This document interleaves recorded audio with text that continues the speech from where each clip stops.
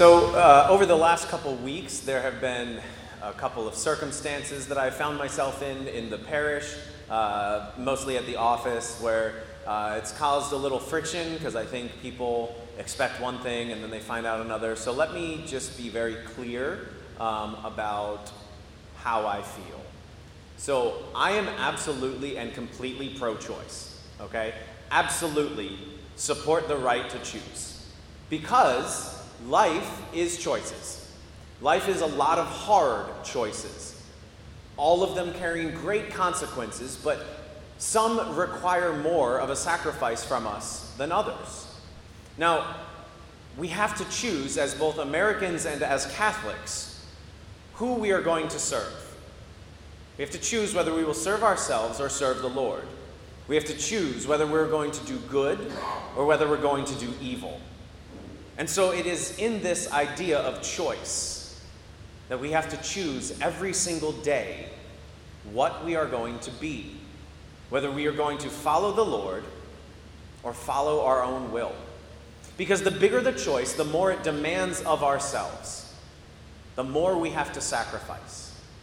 I came across a quote from Usain Bolt recently. He's the gold medalist sprinter. And he said, "I trained for 4 years to run 9 seconds.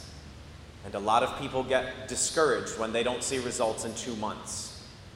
For 1,460 days, Usain Bolt exercised his right to choose, and he woke up every day and chose to be an Olympic sprinter. There were days he didn't want to do this. There were days that it was hard, but he chose every day, and he perfectly embodies the right to choose." Now, be very clear, I am against abortion in all sorts of ways and everything. But did you feel the anger? Did you feel the ire? Did you say, we have reached our limit, we are no longer following Father Dan? Because that's exactly what the disciples felt today when Jesus said, "Eat my flesh," and some of them walked away. They had come to a point where they were no longer on board with what he was saying. And it's like, we like you, except we don't. We follow you, except here. There is a circumstance which we have found where I will no longer choose to follow you. I was really hoping this weekend someone would get up and storm out. That would have been the perfect thing. So far, no one has. But this is predicated by the Old Testament. I see a few people wiping some sweat away. That's good. That was the effect I wanted. But the Old Testament reading predicates this choice that the disciples are going to have to make, because Joshua says the same thing to the Israelites. When he is their leader, he says it's time to put away this childish flip-flopping back and forth. Will we serve God of Yahweh or will we serve ourselves? To put it in the biblical timeline context, we've had Abraham, Isaac, Jacob, then Moses. Now Moses is dead and Joshua has taken over. And he's like, guys, it's been 40 years that we've been walking around the desert. It's time to put your foot down and we're in the promised land. Either follow the Lord or don't. But you have to choose today. There can be no more half measures, no more halfway in. We are either all in or get out. It's a beautiful choice, but it demands of the Israelites something. They can no longer go on and just be doing the bare minimum. They must make a choice whether they will follow the Lord or whether they will not. And the beautiful thing is that the Lord gives us this choice often. Because it's not enough for us as Catholics to follow the Lord once. We cannot make a once and done decision to be a good Catholic, and then it doesn't matter what else we do in the rest of our lives. We have to make this choice continually. Every day that you wake up, every day that Usain Bolt woke up, he chose to be a sprinter. Every day we wake up, we have to choose to be Catholic. Yes, we are fully initiated. We're members of the club. We're on the team. But if you don't show up, are you really doing your team any good? So we have to choose every day to follow the Lord. And often, as I said at the beginning, those choices are unpleasant. Those choices cost something. They demand a sacrifice of us. And sometimes when the Lord asks us to sacrifice in that way, we say that's too much. We say, I'm willing to follow you, but. Or my favorite, I'm Catholic, but. No, you're not Catholic at that point. When you have to qualify how Catholic you are, you cease being Catholic. But we have to make the choice to follow the Lord or to follow something else.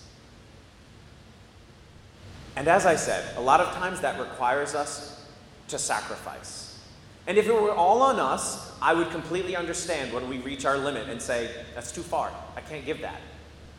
But let's look at what the Lord promises to give us in return for our sacrifice, for our choice to follow him. For that, we go to the second reading. Now, in my 35 years of life, I have come to one conclusion, many conclusions, but here's the one that I'm going to tell you today. If a priest is unwilling to preach on the second reading that talks about the subordination of women to their husbands, he is either a coward, ignorant of Scripture, or both. Okay? Because what we have here is a beautiful description of Christ and the church. And if you only look at it through the lens of our current culture, then you're like, nope, that's a bad reading. Get rid of that thing. We're going to be Martin Luther and cut out the Scripture we don't like. But if we look at it for what it is, then we see it's a beautiful dynamic and relationship between Christ and the church. And Paul is using the microcosm of the familial unit to show that interplay. So what does it say exactly? It says that, well, first of all, the backstory. Christ is always known as the bridegroom. The church is the bride. The church is made up of its members, the body of Christ. We are one cohesive unit, the body. And we are the bride of Christ. Okay? So anytime you hear scripture about the virgins and their lamps waiting for the bridegroom to come, this is an allegory about Christ and the church. So now we talk about marriage in the second reading. St. Paul says, wives, be subordinate to your husbands as we should be subordinate to Christ. And it's not out of fear. It's not out of some sense of that I will be smitten, smited. I don't know the correct tense of that verb. But we're not going to get cast down.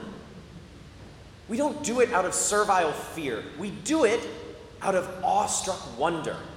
When you stand at the edge of the Grand Canyon and say, wow, this is the same reverence that we have for the Lord and why we would want to be obedient, not because I'm afraid, but because I am so enamored with him. This is the beauty that St. Paul asks of wives to the husband. Not out of fear do you choose to be subordinate, but you exercise your choice and your freedom to say, I love you so much, I will follow you knowing that you have my best interest in mind. Now, what does St. Paul say of the husband to the church? Well, we are to emulate everything that Christ does for the church. So first, what does he do? He sacrifices for the church. Look no further than the cross to see this is true. Christ, the bridegroom, sacrifices himself for the church, the bride. So therefore, men should be willing to give up their lives, as St. Paul says in the second reading, for the protection of their wives. Second, what does Christ do? He sanctifies the church. And St. Paul says this explicitly as well, that the husband's role should be the sanctification of his wife. And lastly, St. Paul says that the husband must love the wife more than his own flesh. Now think of life and how we live it. It is nothing more than a concoction of circumstances of our own comfort that we have encased ourselves in, right? It's why we have comfy beds. It's why we eat 3 times a day. It's why we have TVs. It's why we have everything we have to make our lives the most comfortable we can. Because if I'm going to put that type of effort into preserving my own comfort, then as a husband, I should be looking to put that much more effort in preserving the comfort of my wife, right? Like if I should love my own flesh, and I should love her more than my own flesh, then my first thought should not be about myself, but always for the other. So sure, wives, be absolutely subordinate to your husbands, knowing that the husband is called to sacrifice, sanctify, and look out for your comfort above his own. Seems like a pretty fair deal to me, because it's fashioned on the relationship between Christ and the church. So as I said, life is choices. We are called to choose every single day who we will follow. whether we will serve ourselves or whether we will serve the Lord. We have to be prepared to do hard things if we choose to serve the Lord. But ultimately, we should know that the Lord is never outdone in his generosity towards us, and that what he offers us in return is so much better than we could ever imagine.